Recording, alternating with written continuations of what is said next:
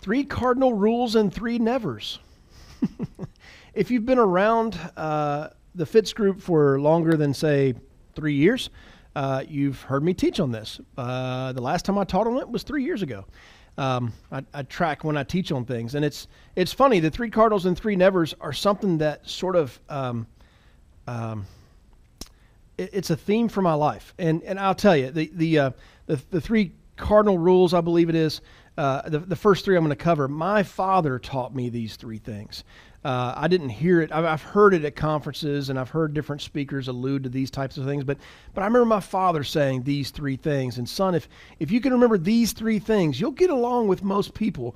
You're not going to get sideways with a lot of people if you can keep these three things straight. And then the next three that I'm going to cover are actually three that I was taught probably when I was 17 or 18 years old by a mentor back then that continue to guide my life. And so what I want to share with you today is just really ultimately 6 things that will guide you to just a better life.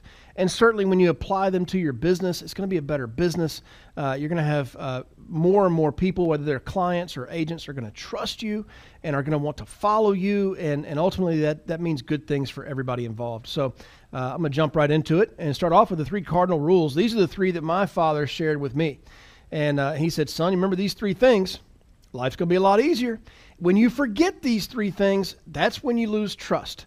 That's when somebody no longer trusts you, and they're not going to want to be around you. And that could be, that could be a boss. This is my dad telling me this when I was, single digits, maybe I was 10 or 11, when my father was sharing this with me.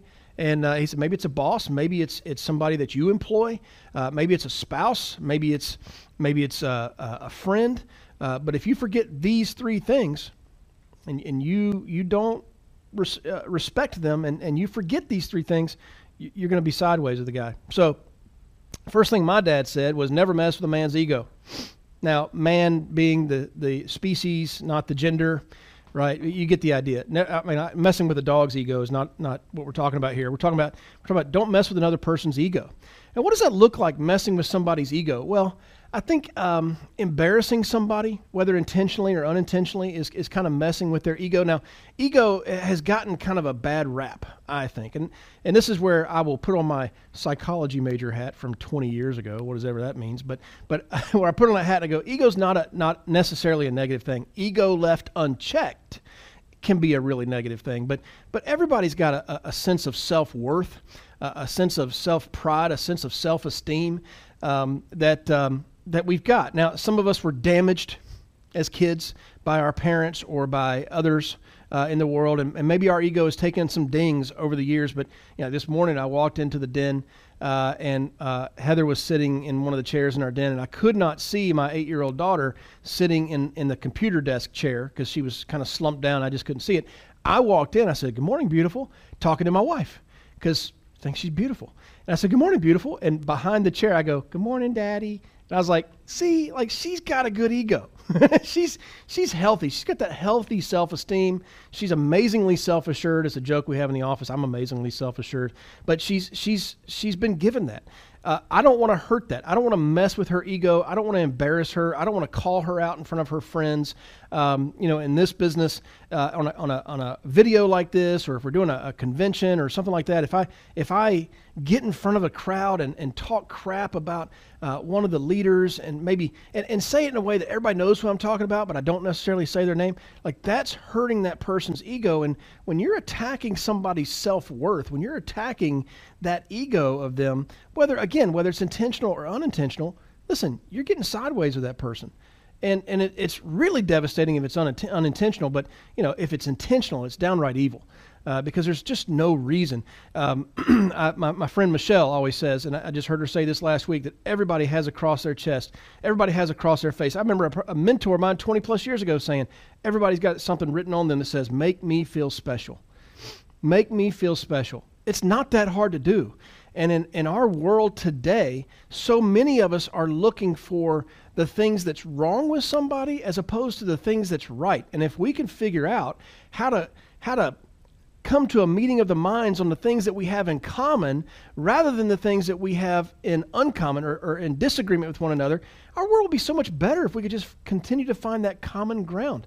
Not messing with somebody's ego is certainly a way of doing that. The second thing my dad told me was never mess with a man's money. Again, man being the species, not the gender. It's a non-gender specific term, man. Don't mess with somebody else's money. What do you mean? Well, I'll give you an example. So on Saturday night, this past Saturday night, we went out to dinner for my father-in-law's 80th birthday. He's like the youngest 80-year-old you'd ever meet. He looks like he's 60. Matter of fact, everybody thinks he's like 60, 65, but he is 80. And we went out to dinner to a nice restaurant that he'd never been to. We'd never taken our kids there because, well, they're kids. It's like a really nice restaurant. And we went, right? And so we got there a little bit early, so we stopped in the bar area while our table was getting ready. And at the bar area, we ordered the kids Shirley Temples, which is the Sprite and cherry mix, and I actually pulled up on my phone. They had no idea who the real Shirley Temple was, so I showed them, this is Shirley Temple. It's a drink this is who the actress was, but it's a drink for kids. It's not got alcohol in it. Heather had a glass of wine. I had a glass of wine. Heather's dad had like a martini or something.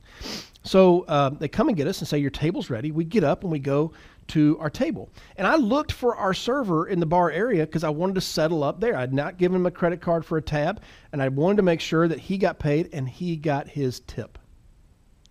This is not messing with somebody's money.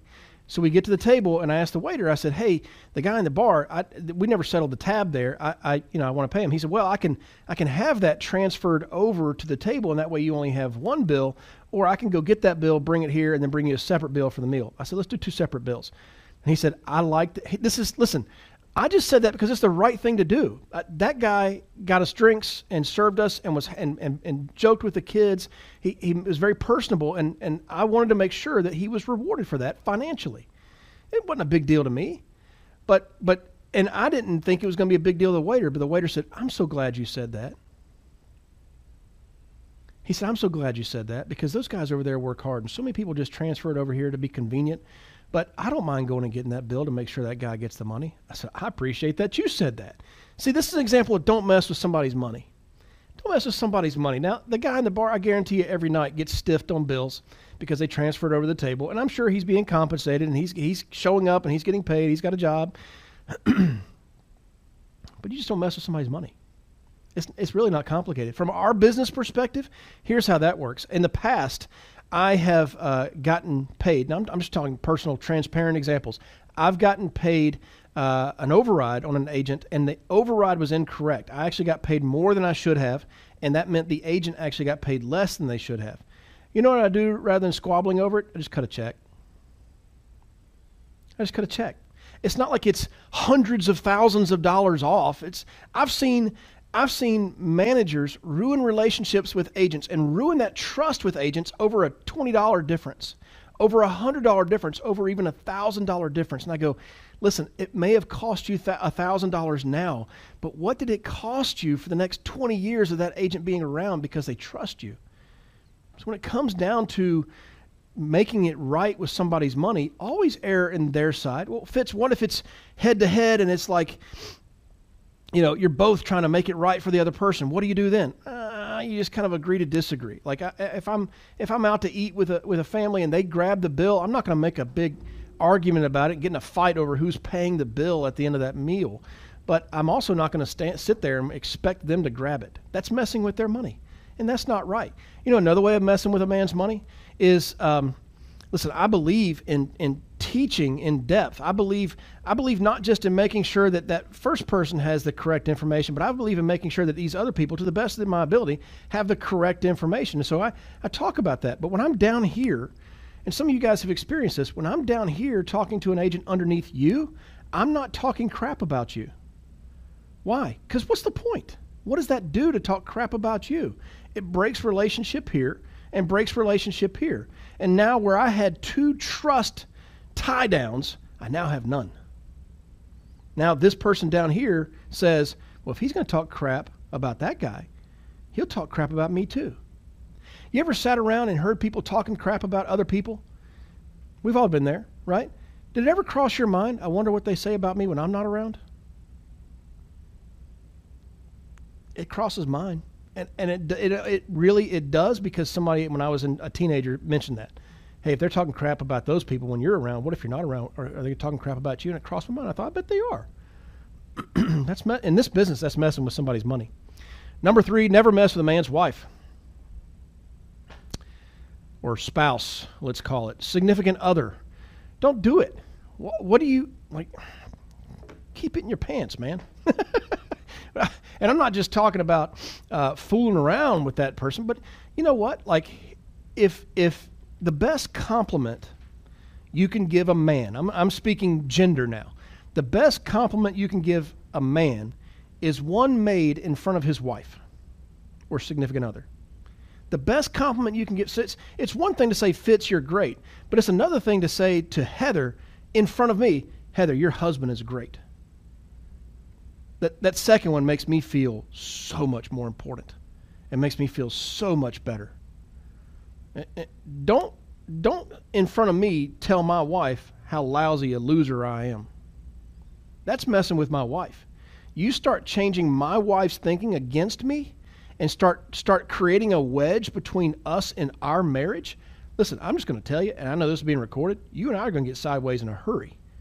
And I know that to be true. I've seen it. How many stories have we heard? How many news articles have we heard of jilted lovers and the violence that comes from it? Just don't do it. Just don't mess with another man's wife. Don't, you know, like it was funny. This may be too transparent. I'm probably going to regret saying this, but this is live on one hand, and on the other hand, I'm recording it, and I can always edit this out. So my 8-year-old just started playing volleyball, and another dad and I were talking about these crazy shorts that women volleyball players wear. Men volleyball players don't wear those booty shorts. Women volleyball players do. And I think whoever invented that, it was, some dude that didn't have a daughter. And I said to the other father, I said, isn't it funny how having a daughter totally changed my opinion about that? Like, I used to think, man, those shorts look good. Now I got a daughter. I'm like, that's somebody's daughter that's wearing those. I hope that dad's not pissed right now. Don't mess with a man's wife. Don't mess with a man's dad. Just don't mess with them. Just leave them alone. What is there to gain?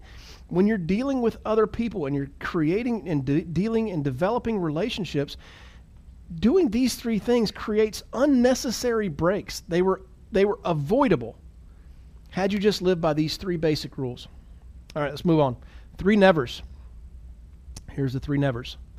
Never do something for the first time without checking with a mentor. Never do something for the first time without checking with a mentor. I say this, and in my life, I've had mentors, right? And I've had some come, and I've had some go. And I've had some that have remained. Something I used to do on a very regular basis on Thursday mornings, it was like every other Thursday morning, or maybe it was once a month. I think it was every Thursday we were doing it years ago. I say 4 or 5 years ago. Every Thursday I was meeting with a group of men for breakfast. It wasn't like it was a Bible study or anything. These guys we all sort of belonged to the same group of churches, and so we had very similar religious beliefs, but at the same time, like I was by far the youngest in the group by at least 15 years. And some of them have had great success. Some of them have had not great success, but just last week we met back for breakfast. And it was the first time in a few years. And life has happened to some of us. Some of us, there was a couple of us that get cancer, and a couple of them, the house burned down. And life has just sort of happened, and this person's business folded, this person's business exploded and made them busier. And it's just, life happened, and we weren't intentional about keeping that together. We met last Thursday, and it was just the three of us. There's usually about 7 of us. There's only 3 of us last Thursday, and I walked away from there going, gosh, I've missed this. I have so missed. And listen, the 2 that were there are not people I'm looking to for business advice. They've done well in life, and they're in their 60s, and they are sailing off into retirement. They've done well, but it's not who I'm going to for business advice. They didn't build a business. They've seen businesses built, but they are down the road when it comes to raising children, and they know the things that work and the things that don't, and they're starting to have grandkids now. And I'm talking to them looking in the future. at future me and being able to have that conversation with present me and avoiding mistakes now because I have the benefit of their hindsight. That's why you don't do something for the first time without checking with a mentor. If you're trying something for the first time in your business, run it up the flagpole. Check with a couple of people. I mean, I've had people come to me and say, I'm convinced this is what I need to do. That's not checking with your mentor. That's telling your mentor what you're going to do. That's not saying, do you think this is a good idea? But my response has been several times, I want you to run that question by 3 people who are farther in life than you are, and just ask them if it's a good idea. And if the consensus is it's a good idea, okay. If the consensus is it's a bad idea, okay. Right? I think we as adults, it's our job to gather information and then make the best decision we can make and then live with it. But if you make decisions without gathering that information, I was listening to an interview with Adam Grant and Daniel, I'm going to say his last name wrong, but he wrote the book Thinking Fast and Slow. Some of us read that a few years ago. And this is a scientist, and he's like, man, what we have found is people's intuition is normally wrong. They're like, well, that contradicts some of what you wrote in your book. Yep, the book's old. That's what Daniel Kahneman, I say his last name wrong, but it's Daniel. The book is Thinking Fast and Slow, and it was an interview with Adam Grant. And it's just, your intuition's wrong. So a lot of people make decisions based on their intuition. Based on my intuition, I think this and this and this. Okay, that's fine. I believe in trusting your intuition, but I also believe in verifying it with outside sources outside of you. Checking with your mentor is one of those. Now, when I say mentor, I'm not saying me.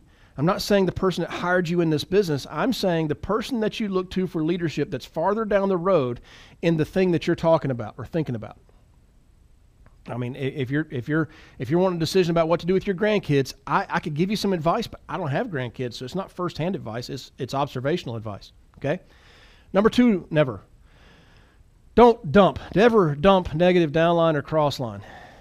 You know, next week in the quarterly event we got coming up, if you're watching this later, our Spring Forward's about to come up for this year, and we've got some speakers that are going to be sharing a little bit of their story and the success that comes after it. And I said, you know what? Like if you get up and all you do is talk about your struggle, you're just looking for compassion. You're just looking for to commiserate. You're really just looking to complain and whine. And I don't get inspired by people complaining and whining. I get inspired by people's victories. And so I need you to share the victory, right? Don't dump negative downline or crossline. It's not to say that you can't share negative situations with other people. There's a difference between that and dumping on people. Now, what John Maxwell says, and I love this quote, is sharing your problems with other people, here's what you're going to find. 80% of the people just don't care. 80% of the people out there don't care about the problems you're going through right now. And jokingly, he says the other 20% are actually glad it's happening to you. There's really no benefit to dumping your crap on people who can't do anything about it. And even if you're taking that negative situation to a mentor that can do something about it, there is a way of framing it so that it's not dumping, but in fact, it's instead sharing a situation that's happening and looking for a solution, as opposed to dumping, which is just, I just want to tell you all my problems, and then walking away. Oh, I feel better. Yeah, but you made them feel worse. Now they got to carry their burdens and yours. You weren't looking for solutions. You were just looking to bitch. And that's not good for anybody. Nobody wins there. Number 3, never. Never embarrass your mentor or someone with a bigger business than you. And bigger business is kind of a vague sort of thing there. Like, never embarrass the person that's helping you. Never embarrass somebody who's doing better than you at that thing that you're trying to do, whether it's building this business or raising a family or, running for Senate. I don't know. But just never embarrass them. Why? Because you're looking for help from these people. You're looking for help from them.